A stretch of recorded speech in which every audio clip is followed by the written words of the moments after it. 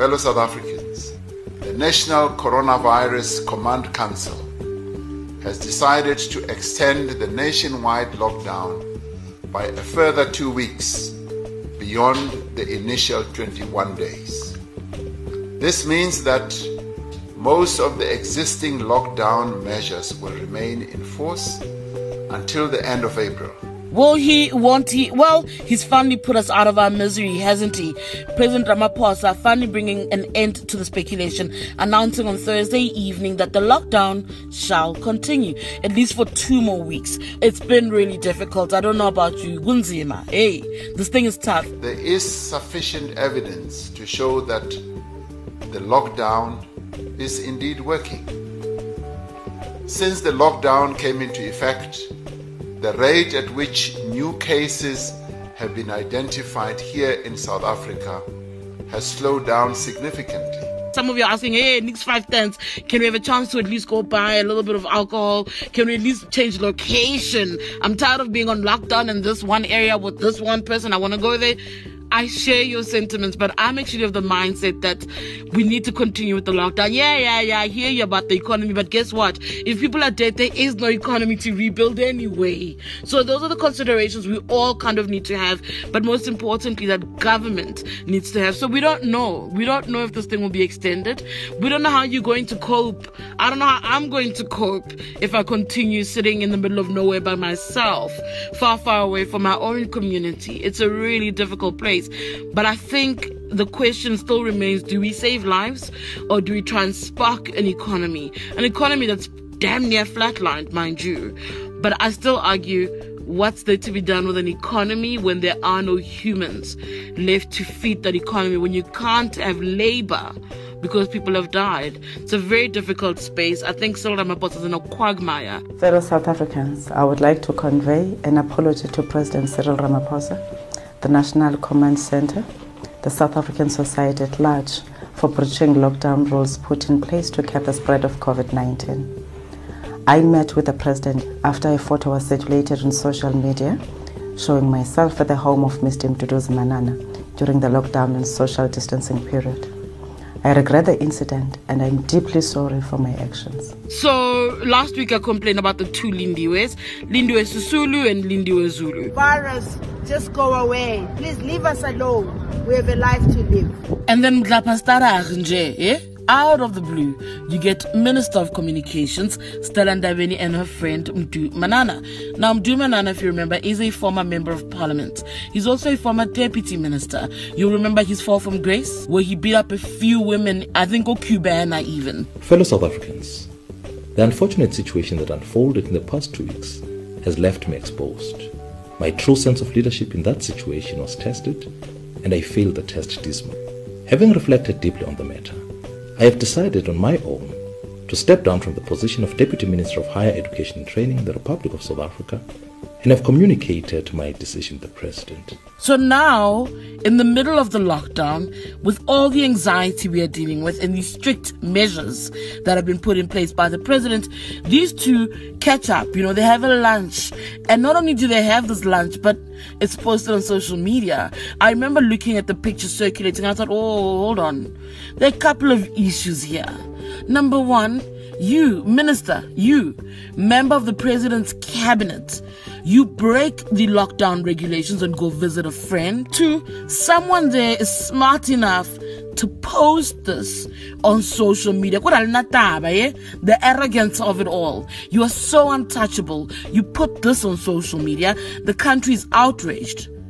And then what do? 1, the Minister of Communications does not communicate. Stella goes quiet. She hibernates for however many hours. We hear nothing from her. Then Manana goes to a local radio station, fumbles some sort of response, but ultimately throwing the minister under the bus. I have seen the picture of Minister Ndabeni Abrahams sitting at a luncheon with a number of friends and other people. I have asked her to come and see me. So she's going to come and see me, and I'm going to have a discussion with her. And you know what came out of that? Exactly what we expected. No President Agaspai Skelem. The President, who was apparently unmoved by all of this. All the excuses, whether just picking up masks or it was a quick drop-in, he didn't buy it. He didn't buy it. I don't blame him. I didn't buy it. Did you? I don't think anyone bought their story. But ultimately, the president then places the minister on suspension. As I speak to you, she's suspended for 2 months, one without pay. But it gets better. He then says, it's also up to law enforcement to act, in essence, saying law enforcement must take its course and no one, and I mean no one, is above the law. As I speak to you now, the EFF has gone to the police station to also lay a charge of breaking these regulations against the minister. But that's not the only strange thing that's happened. Have you guys picked up on Ndaba Mandela and his social media posts? So I got my test results back,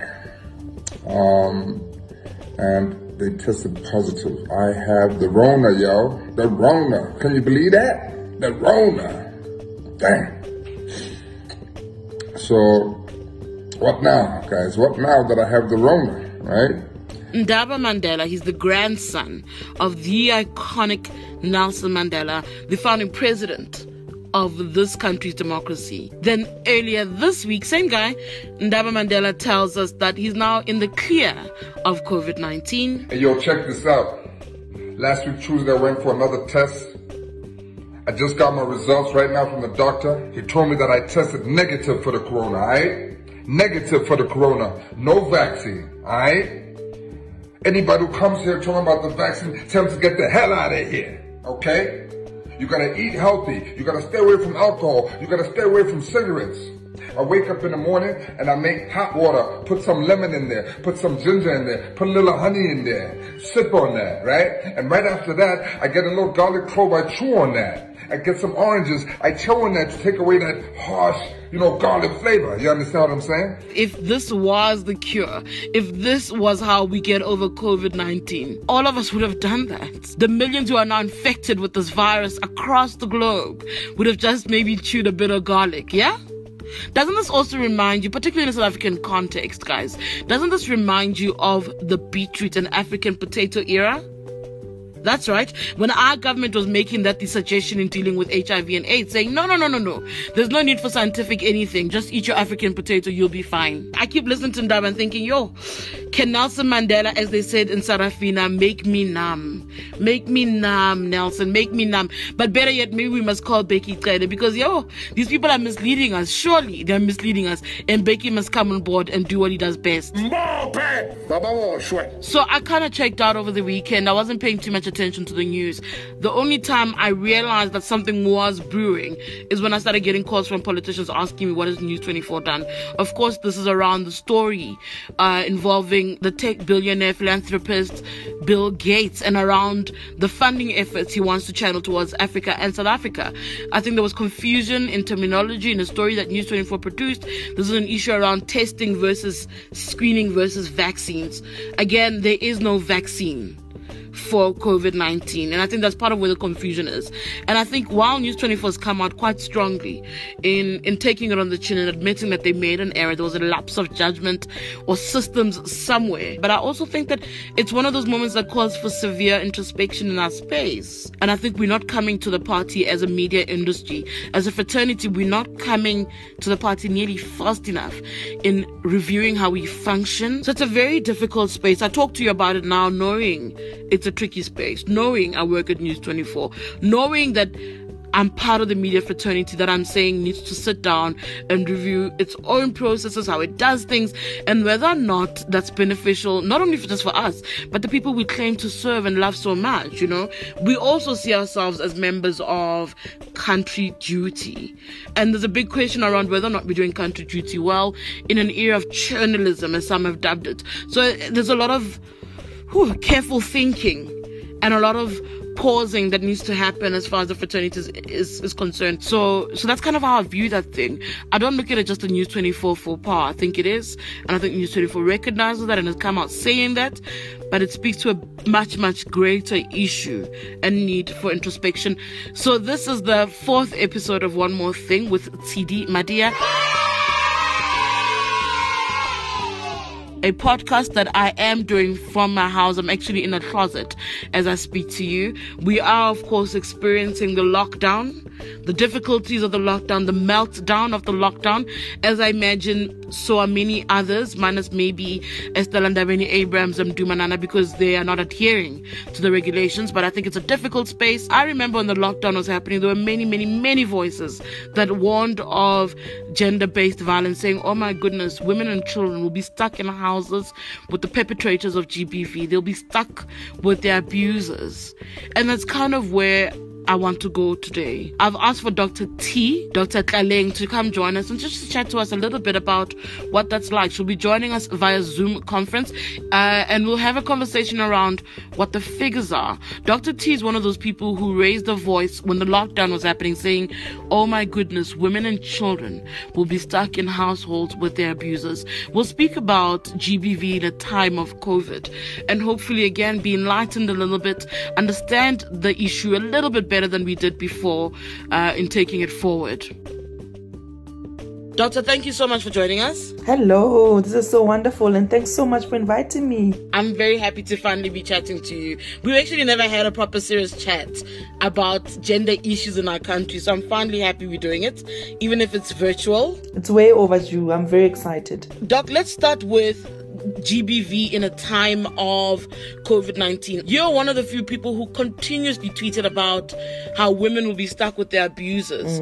Just talk me through what you understood then. For many of us, the issue of gender-based violence, it's something we're living with every single day. This is anxiety-inducing, right? Even if physically no one is going to beat you up in the lockdown, there's a psychological trigger and an anxiety that comes with being in a lockdown situation with your previous abuser, your potential abuser, or someone who you know they have problems of how they react, in relationships, the issues of power. It was really a concern from knowing firsthand what trauma does, what trauma looks like, and what it looks like in families.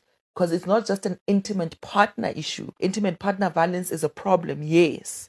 But there's a lot of other relationships within homes that are also resulting in trauma. If you think of people who are queer, who are normally kicked out of their families and alienated from their families, a lot of them end up homeless. What mechanism do we have to assist people for whom home is not this assumed safe space? They already know home is not safe. So in a lockdown, when we say go back home, what are we saying to people? What have you been dealing with during this lockdown? What are people calling, asking for assistance with? What are the pressing issues? So, it's very mixed. I think because even the non-governmental organizations that usually assist where the government isn't able to assist or reach, even they are on lockdown. They haven't been listed as essential. So you will find that, people know me obviously for the sexual and reproductive health. So women will be asking, can I still go for my contraceptive? A lot of people have been told that they can't get contraceptives, they can't get their abortion. I've had a young woman in Pretoria that I was assisting who had gone to a facility before, and, she wasn't assisted properly. She was verbally abused. But also we do have a lot of gender-based violence cases. Some of them, we assist complainants report to police. One of them I know is awaiting a court date. Some people actually, it's about issues of maintenance, right? They are very worried that because of the lockdown, it's going to be very easy for people to not pay maintenance. And we know that, under normal circumstances, the issue of maintenance is quite difficult in any case. And so those are some of the issues. But I think the family violence, the issues of child protection, sexual offenses, are continuing to be a problem. Unfortunately, even though the WHO has affirmed that sexual and reproductive health services are essential, you have a lot of health facilities which are turning people away. That's just some of the few types of cases that we've been dealing with. I keep asking myself, so if I'm hearing something down my street, how do I do it when I myself am in a lockdown? What do we say to citizens about if you pick up that something? What do we do? what must we do to assist? How do we intervene when we are all in a lockdown? We're meant to be. It is very difficult. I think we have to acknowledge that. It's very difficult because not only are you risking harassment, we've seen the videos of citizens being beat up just being in their yard, right? You are risking all of that to try and respond to a very pressing, urgent issue. So the law enforcement officials need to understand that their role is more than just about law and order and making people not be in the streets. I wish that there would have been like a specific, deliberate discussion around them being the ears and the eyes on the ground. Because right now, citizens can't be those ears and eyes, but they can. So there is a lot of obstacles that we are creating by neglecting to actually think about these problems in terms of their reality on the ground is. I listened to Peggy Tlele speak about how serious crimes are down, and then people are like, so GBV is not serious to you. And then you listen to the social development minister, Lindiwe Zulu, almost sound like she's being reactionary on the issue of GBV. I don't even know where the Minister of Women and President Maite Nkwala Mashabane is, to be honest with you. So you have this government where you feel like they don't get it. I don't know if I'm wrong. I'm being harsh on government. I don't know what practitioners are looking at and activists. But what do you see when you look at government's response and handling of concerns around GBV during a time of a lockdown? We need a subcommittee during the lockdown that's looking at the issues of GBV. The same way you have a command center for the COVID-19 epidemic. We need a subcommittee that can deal with the issue of GBV because it's not going to end. In fact, some of the issues will get heightened because of the lockdown, because of the conditions of the lockdown. And it is a human rights issue. I think we need to understand that, the right to safety and security, the right to safe working spaces and safe communities, the right to dignity and bodily integrity.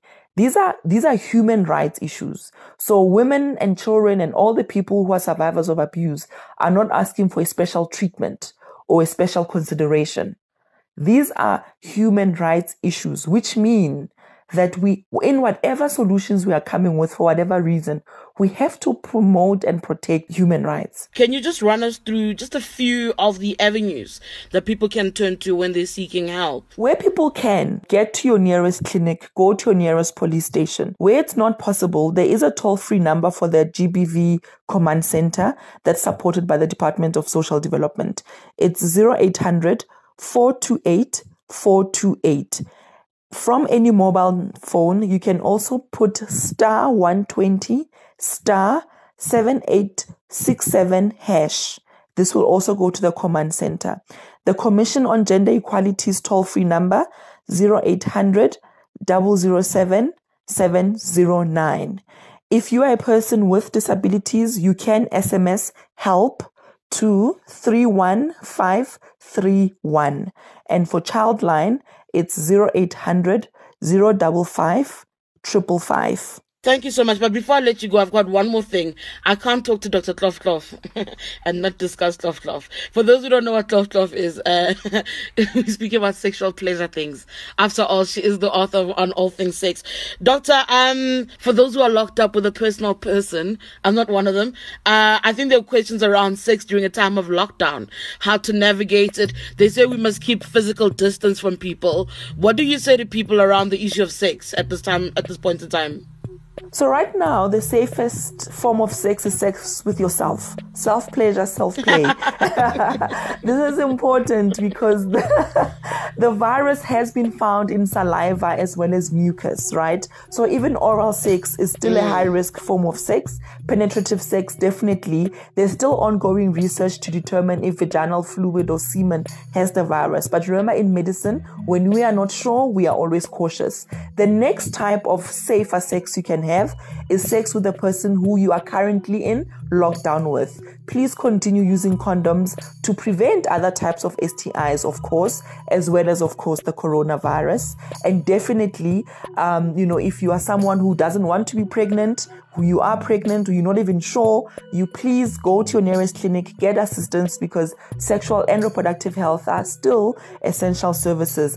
Sex with yourself is number one, and then sex with the person you are in lockdown with. That's speaks to people like me who are in lockdown all by themselves more than anything else. I must tell you, every time I hear the phrase cloth, I giggle. I don't know what to do. It's so funny. I'm like, oh my God, it actually does sound like that. Dr. T, thank you so much for your time. You're welcome. Thank you so much. And be safe. Please be safe. I hope you get some rest, and I'm sure we'll be chatting soon. So this is yet another week where we will not bring you the top 3 with Tandwa. That's brought to you normally by my colleague Lisa Tandwa at the politics desk at News 24, because, you know, we are operating under unusual circumstances. Earlier I said to you, I'm coming to you from the closet in my bedroom, so it's a little bit hard to connect with each other across the country or across the province. But I also wanted to take a moment to speak about the special human who just passed on. As a young black woman who watched Vinolia over the years as a child and just watched magic come on the television every Friday on Jam Alley, it is such a massive loss. I cannot begin to explain how much fire she ignited in so many young women. I look around and I see so many of us have attempted to emulate her in one way or another. You come into the room and you set it alight. That was Vinolia. May her soul rest in eternal peace. May it rest in power. For News 24, my name is Tidi Madia, and this podcast was produced by Noktula Manyati.